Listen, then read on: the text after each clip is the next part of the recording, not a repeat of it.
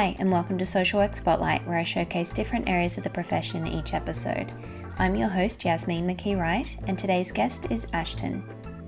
Ashton is an accredited mental health social worker, supervisor, trainer, consultant, and private practice owner, having completed both a Bachelor of Social Work and Master of Criminology and Criminal Justice degrees. She has many years of experience working with children and families and is passionate about working with children who have experienced trauma, collaborating with each client to create a safe and positive therapeutic experience. Ashton is also a clinical supervisor and leadership coach who uses a trauma-informed approach to support supervisees and leaders in their roles, as well as helping them to achieve their career goals. Thank you so much, Ashton, for coming onto the podcast, and I'm very much looking forward to having a chat with you about your experience so far. Thanks for having me. Can you tell me about your beginnings in social work? When did you start and why did you choose this profession? Yes, well, I came to social work a little bit later. So I came as a mature age student. Previously, I had been studying law and I was working as a paralegal and studying law part-time, and I started to see some things in the cases that were coming through that kind of felt a little bit unjust, where people were being treated more sort of like files and numbers rather than actual people. And it certainly came to a head when I started to see some of the really unfair ways that children were being treated and their voices weren't being heard. So I decided I was going to represent people who didn't have a voice and be a legal aid lawyer. And then circumstances changed and I just felt that I would have a broader reach if I did social work. So, I took some time off and had a family and did all that kind of stuff. And then I went back and qualified as a social worker. I think I did always want to do something in a helping space. I wasn't planning to be the senior lawyer at a great big commercial law firm. The plan was always to work in legal aid because that felt like I was doing more helping work. But I think most family members that I have done some sort of helping work. So my grandparents were psych nurses. We've had OTs, we've had disability support workers. I was thinking before I started talking to you, and I thought there's just so many of us in my family who have done some sort of face-to-face helping work. So I think it's something that's always been around me, and I feel very strongly that sometimes people don't have the same start as other people and maybe they need a bit of extra support. You've completed postgraduate qualifications in criminology. Can you talk me through what that involved and how that might have influenced the direction you took? I was very interested in criminology when I was at university, and of course I had started in law, so that was an area that was of some interest to me because I was interested to see how people were led to a space of committing crimes and the sorts of systems that sat around people who had committed crimes, victims of crime, and the trauma that sat amongst that as well, that began to become prevalent. It wasn't as, I guess, black and white as the law would have been. So in criminology, we're looking at the sociology of crime, and I felt that fit quite well with the work that I was doing at that time, which was child protection work. Mm-hmm. And your work involves quite a lot of counselling, and you're an accredited mental health social worker. Are you able to explain the process of becoming an accredited mental health social worker and what that means for you personally? Sure. So to become accredited, you need to have at least 2 years post-qualification experience in a mental health setting. And so it's not an accreditation that you can apply for straight out of university. It's something that you actually need to work on and have experience in. And so a few years into my career, I decided that the mental health aspect was something that I really wanted to concentrate on. And so I sought a role in forensic counselling, and I used that as well as doing some outside private practice work, and then I applied for my accreditation. Mm-hmm. And what counts as a mental health setting? You say you need 2 years in order to apply for the accreditation, but social work is so broad that you might not be working in a mental health setting. How do you apply those skills? How do you demonstrate that you've still got the capacity? It's such an excellent question because it's a really big thing that's being debated among social workers at the moment, what constitutes a mental health setting, because arguably all social workers engage in mental health support. So the AASW require social workers to be doing the majority of their work needs to be mental health intervention. So whilst you might work as a caseworker, and of course when you're working in casework, you're doing that sort of ongoing mental health support, you may not be engaging in direct intervention. You may be making those referrals out. And so that would not be considered enough to be able to apply for your accreditation. You need to be able to say you're sitting down, engaging in mental health interventions and delivering focused psychological strategies, which is a requirement of the Medicare benefit scheme, that we can show that we do that. Yeah. Okay, but it sounds like there are people out there, there are networks that you can tap into if you're unsure about whether you meet the criteria. Oh, absolutely. There are lots of places that you can speak to people. The AASW has a lot of information on their website. I have a Facebook page that supports people that are applying for their accreditation, and that's called Becoming a Mental Health Social Worker. So anybody can join in with that. I think one of the interesting things that I found is that a lot of roles these days have the word therapeutic in them. Mm.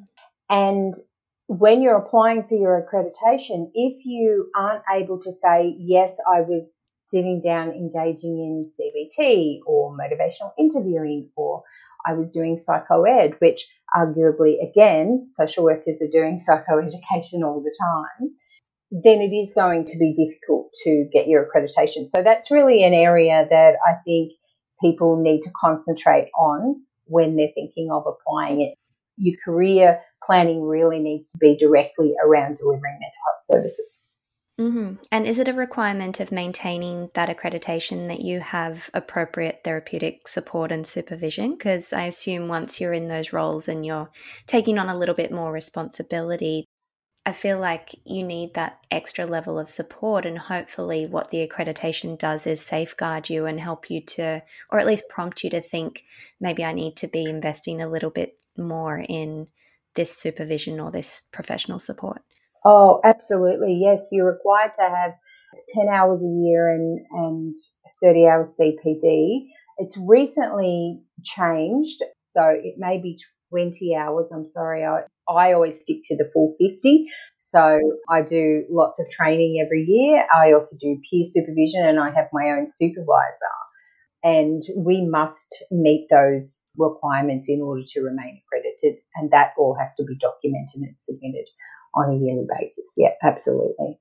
I think that's fantastic, because a lot of what I'm hearing from other social workers is that there needs to be a more robust system for registration across the board. Mm-hmm. But it sounds like in the mental health setting, at least, they've made it a little bit more structured and a little bit easier for you to guide your career in that sense. So you've got a little bit more backing and a little bit more integrity around the work that you're doing, and it can be recognized as such. Yes, and it is a really specialised area, and it does take its toll.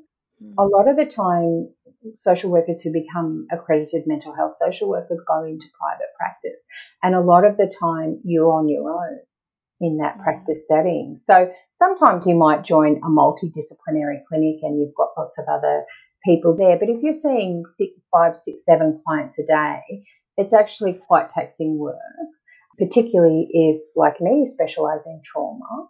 Then you're working in a level of vigilance the entire time. You're wanting to keep your clients safe, but it's critical that you also keep yourself safe. So like I said, for me personally, I have peer supervision on a fortnightly basis, and I also have monthly supervision. And I also provide supervision to social workers, and I think that that is an area that we really need to concentrate on more, is really valuing how important social work supervision is to everybody, really from 4th year placement right through to fully experienced long-term social workers need supervision. Yeah, I've read some of your work on self-care, and I like how you put it in that a lot of times people can get more stressed or find that self-care creates more work for them. And what you've proposed instead is that we reformulate the idea of it and say we're allowing kindness. I think that's really important because a lot of organizing the time or the space or the effort or even financially, it's really difficult to make that space. I think even also if there's something that you need to do on a personal level or a professional level that is harder, or you might say is more in terms of work, it takes more resources, finding room for mindfulness. So completing those tasks and doing that work, but finding meaning within that work and trying to see that there is value or purpose to doing it. And it doesn't have to be on a professional level. It can be social or just going for a walk. But while you're completing that activity, just finding that room to be mindful. How does that work for you then professionally in terms of allowing kindness? Well, I think one of the things that can happen for us, if you're a mental health social worker or any kind of social worker really, is that we tend to get caught up in the helpingness of our profession. And sometimes when clients come back to us and say, gosh, you really helped me, or thank you for that, sometimes we don't pause. And when you pause in that moment and accept that kindness that another person is showing you, allowing that in, I think it can help fill you back up again. So again, it's not about trying to kind of add self-care to your list. It's about, okay, those small moments that sit throughout the day are really important to fill you back up again. So when a client says thank you, and I know I've done it myself and really wanted to acknowledge to the client the extraordinary work that they've done. And then when they come back to me and say, well, you really helped me in that, sometimes it can be difficult to say, oh, well, you're welcome. You sort of go, oh, no, it wasn't me, it was you. Yeah. Or it's my job. That's what I do. Yeah. So I think we minimize the impact that we have. Yeah, exactly. So, and I think, I practice what I preach. So there will be times when I'll be working with clients about breathing, and I do that as well. I will stop and take a breath in between clients, and, even if it's 5 minutes, it's still important to do. Yeah. And it sounds as though your workload is quite diverse. You've kind of got your fingers in many pies, but what would you say your current role looks like, your current work, and what would a typical day look like?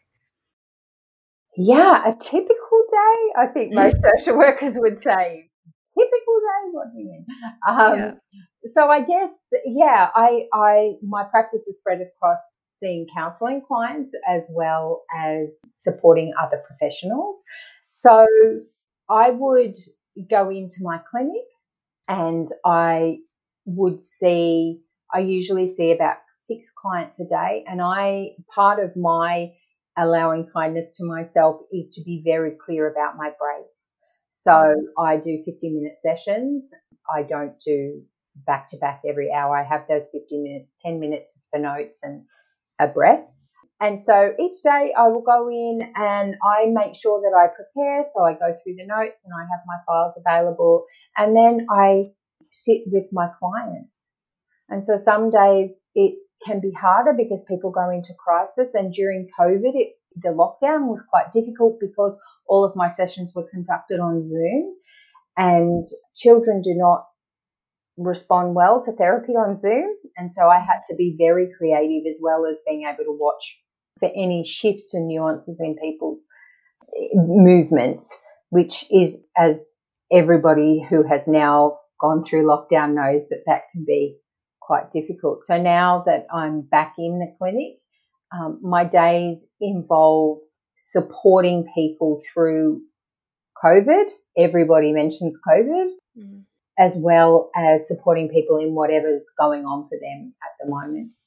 And do you find that people are still adjusting to the idea of face-to-face? Are they still uncomfortable with that? Or do you find some people are really wanting that social contact and are really jumping at the opportunity to come in person, or are some still happy with the virtual therapy?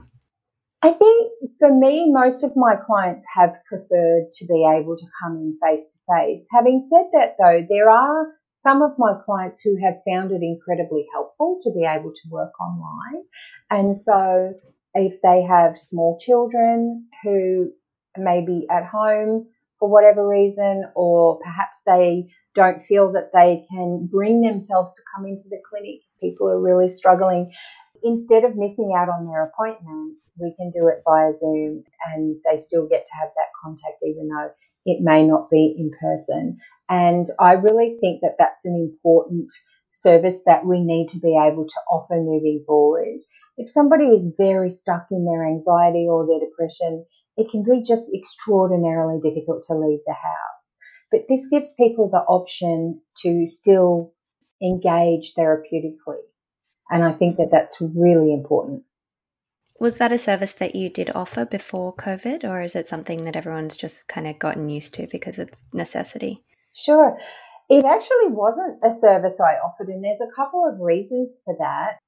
One, because it didn't occur to me to offer it, and two, because I'm not in a rural and remote area. So, as an accredited mental health social worker, I am part of the Medicare benefit scheme, and my clients are close by and did not fall into the criteria of being able to get a rebate under Medicare. So most people being able to access mental health services, it's important to them to be able to access the rebate. Mm-hmm. And so we weren't allowed to do that, but that changed under COVID, and it's a really positive and important change. Mm-hmm. So I imagine there are a lot of people who are getting support under a mental health plan through their GP, mm-hmm. but are you supporting people who have, say, NDIS funding, or given that you work with younger people predominantly, probably not workers' insurance, but other sorts of disability support agencies?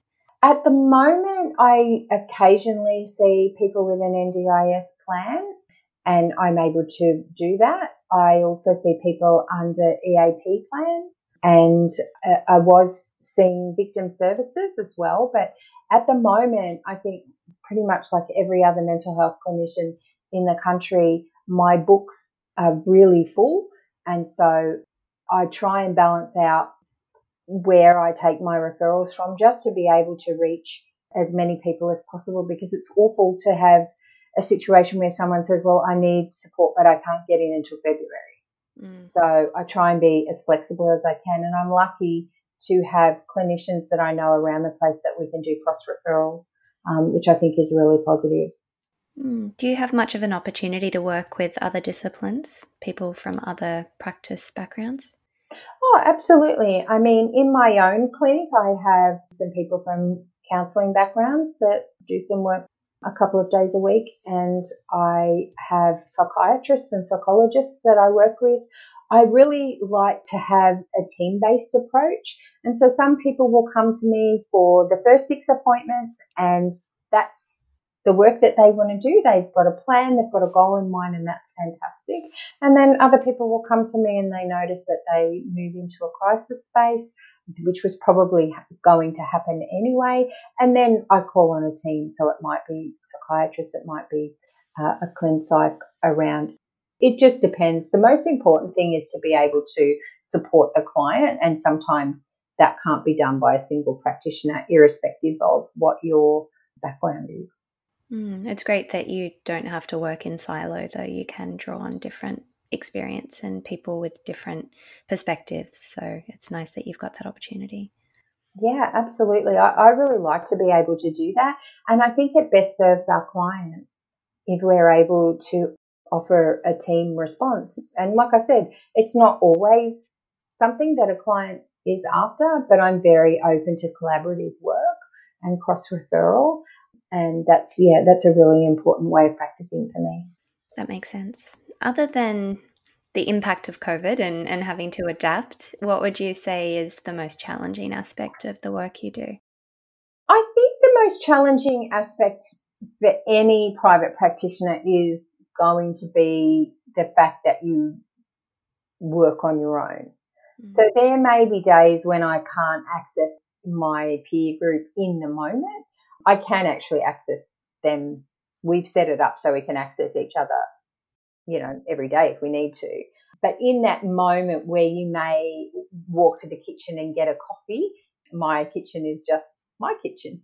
Yeah. So there's no one else around. So that can be a bit of a challenge, but the work that I actually do, I love it. I am so, so grateful that I get to engage in this mental health work. And I guess I also like the fact that I do other work besides direct counselling work, which kind of gives me a really broad range of interesting and diverse clients to work with. But being in private practice, the other really major challenge is admin. Yeah. I think that's the case most places.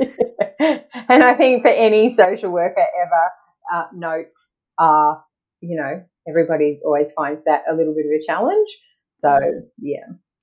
But I guess having a legal background, you would appreciate probably more than most the importance of keeping good notes and the importance of making sure that everything's documented and that, I mean, have there been cases where you've been subpoenaed or people have had to come back and you've really had to rely on those good notes that you've taken?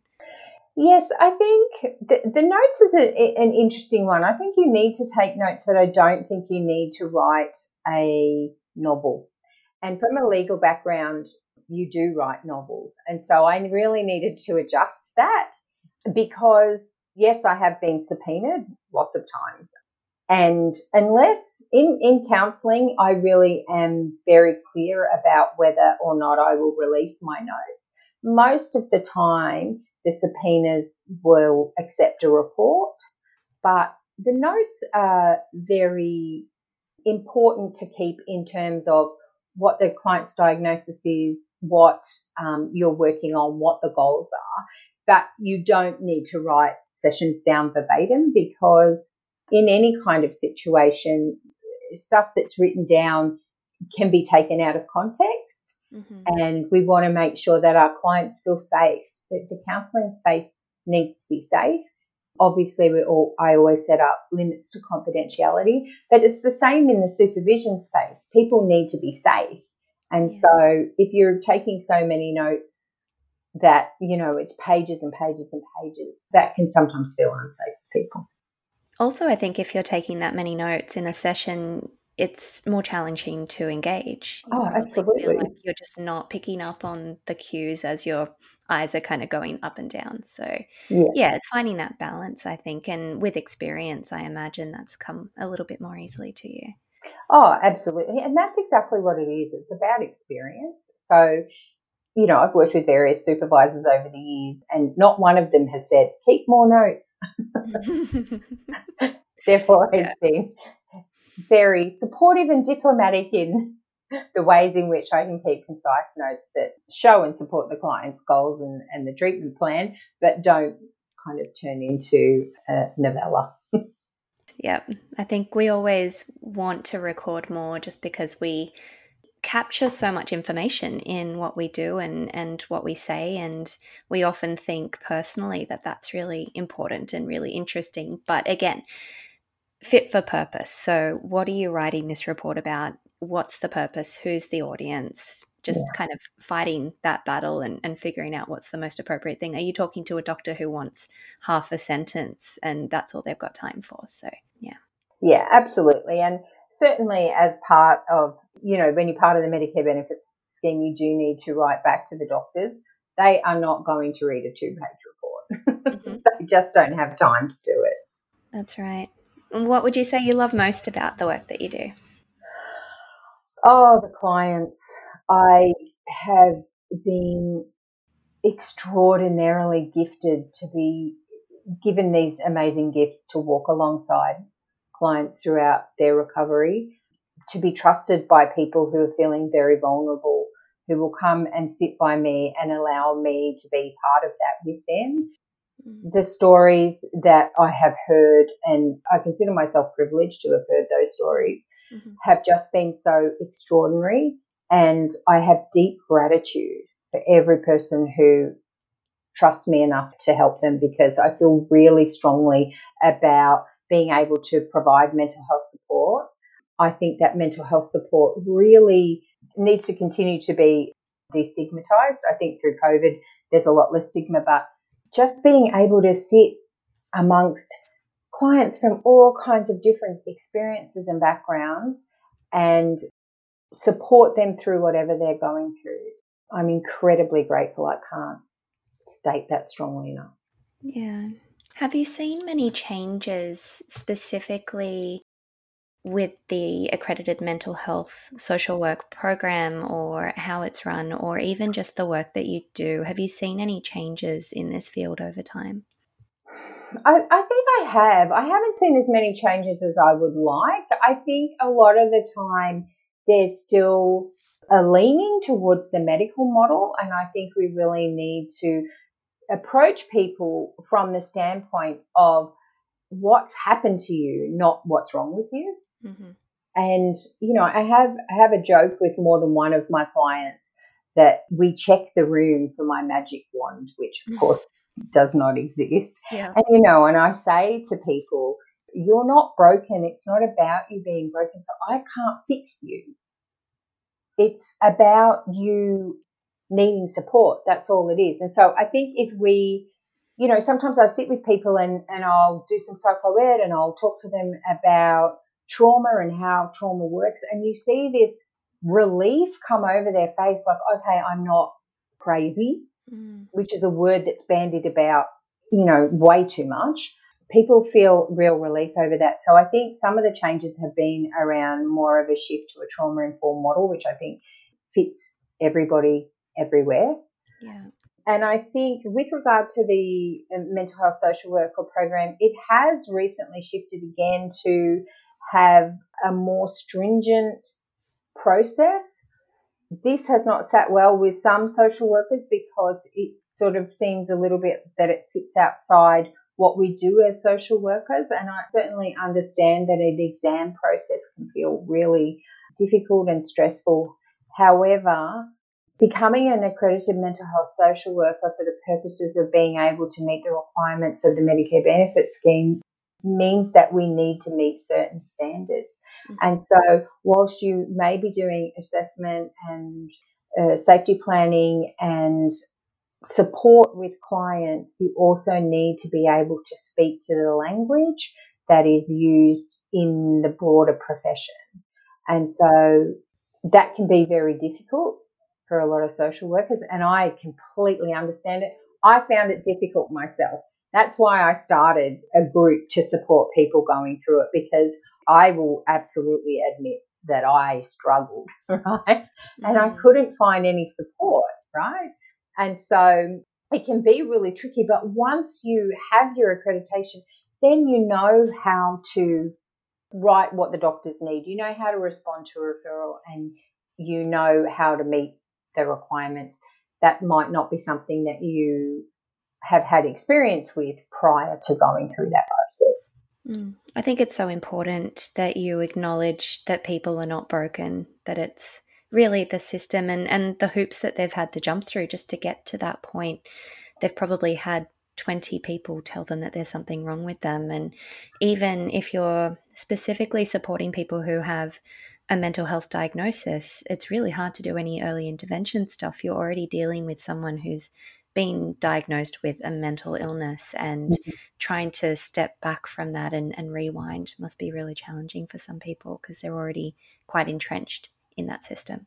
Oh, absolutely. And then when you sit with a person and say, well, let's have a talk about what happened to you. Let's have a talk about, and you sit and acknowledge and say, gosh, that must have been really difficult for you. Rather than, oh, well, that means you meet the criteria for depression. So, or explain that sometimes I think one of the things that comes up a lot is around perfectionism and people not understanding, well, actually that sounds like it may come from anxiety. What? Anxiety? What do you mean? And it can be a relief for people sometimes to talk about all of these things are really normal, and in you, this is how they've manifested. So this is what we can do to maybe support you. And I really encourage people to tell me if I'm getting it wrong. I consider myself a specialist in the area that I work in, but I'm not the expert. The client is the expert. Yeah. You know, so I'll say if I'm wrong, it's okay to tell me. I'm not going to argue with you. We'll find a way that works for you if you think I'm getting it wrong. Mm-hmm. You've already mentioned an area of the social work practice that doesn't interest you. What other types of social work practice have you considered, and where could the work that you're doing now potentially take you in the future? The other area I'm really interested in is trauma-informed leadership. So I also run a leadership program, which is either one-to-one, which it has been at the moment because of COVID, it's been one-to-one and via Zoom, but there's also the capacity to run it in a group. And that comes at leadership from, we use attachment, we look at what trauma is, we look at the ways in which people operate together in a space, and we look at how to be a leader without being a dictator, for want of a better term. And that's an area that really interests me, because I think that if you're working in any kind of organisation, if you're trauma informed, not only do you support all of your staff, but you're providing a better service. It actually doesn't matter what you do. It doesn't matter if you're in manufacturing and the service that you're providing is, you know, making things and sending them out. If you treat your staff from a trauma-informed perspective, then what you're actually doing is understanding that each person operates in the world in a very different way. Yeah. So we have lots of perspectives that come together. And I think being trauma-informed in all aspects of what we do promotes community and support. Yeah. Are there any particular projects or programs that you're working on at the moment that are either unique or interesting to you that you'd like to mention? Well, I just talked about my trauma-informed leadership, so that I'm very passionate about that, and that's an area that I think is really important and can be really my goal would be to make every single organisation trauma-informed. Mm-hmm.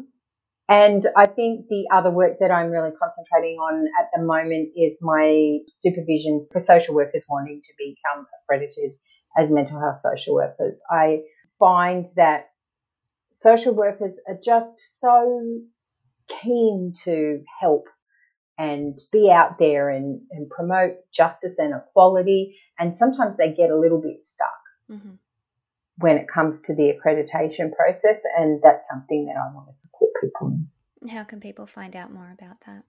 So there is my Facebook page, which is Becoming an AMHSW.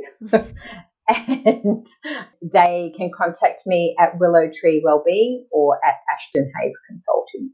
Mm-hmm.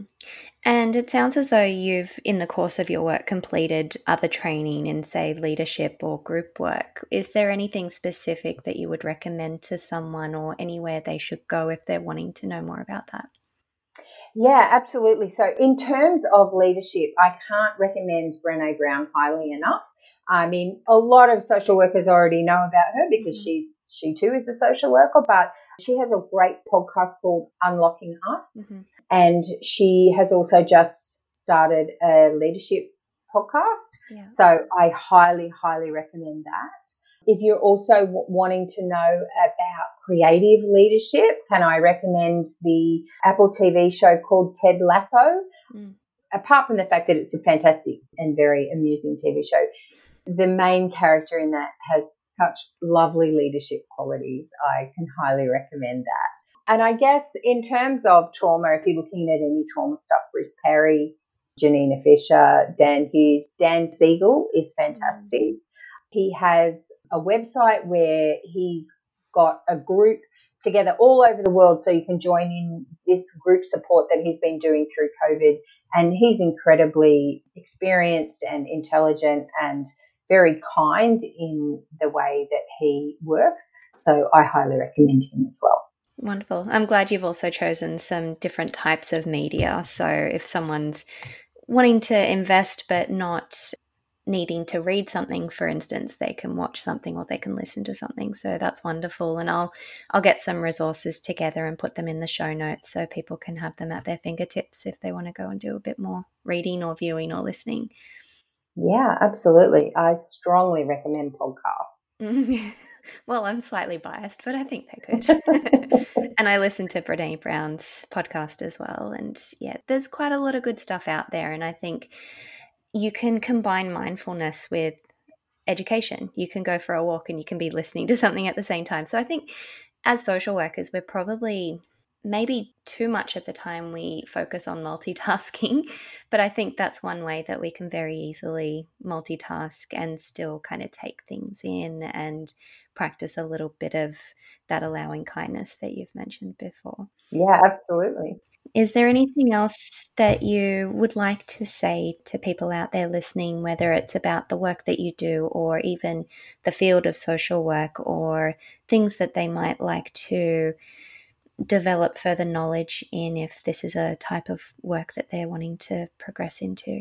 Yeah, sure. I just think that with social work, the beauty of it is that it's such a broad space to work in. So you can do policy work, you can do face-to-face work, you can be a mental health clinician like I am. There are so many career opportunities in that area, and it's something that you can build upon. So if you're interested in a really diverse, often challenging, but also often rewarding career, then social work is a really great place to start. And you may not always work in the field of social work, but it's such a great jumping off point, I think.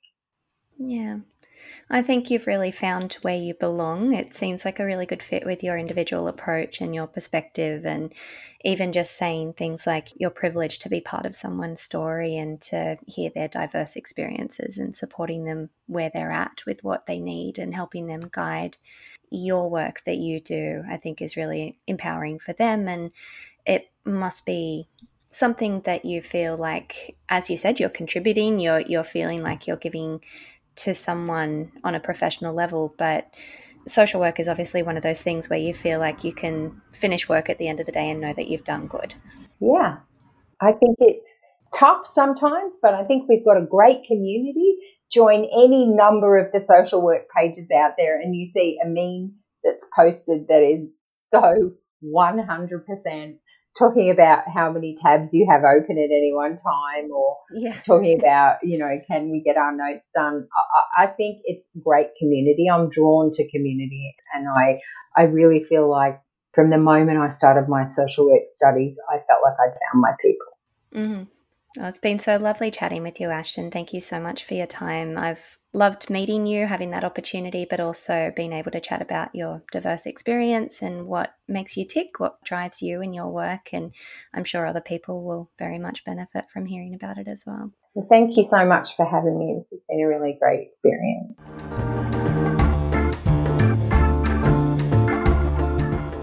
Thank you for joining me this week. If you would like to continue this discussion or ask anything of either myself or Ashton, please visit my Anchor page at anchor.fm/socialworkspotlight. You can find me on Facebook, Instagram and Twitter, or you can email swspotlightpodcast@gmail.com. I'd love to hear from you.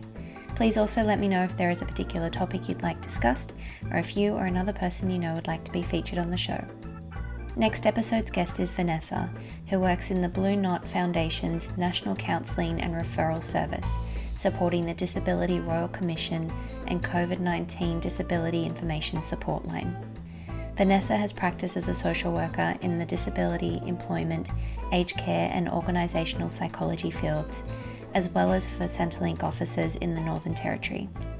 Due to her strong interest in policy practice, analysis, writing and research, she was also previously a member of the Australian Association of Social Workers National Social Policy Committee, and has more recently engaged in a number of advocacy activities in the sexual assault field. I release a new episode every 2 weeks. Please subscribe to my podcast so you're notified when this next episode is available. See you next time.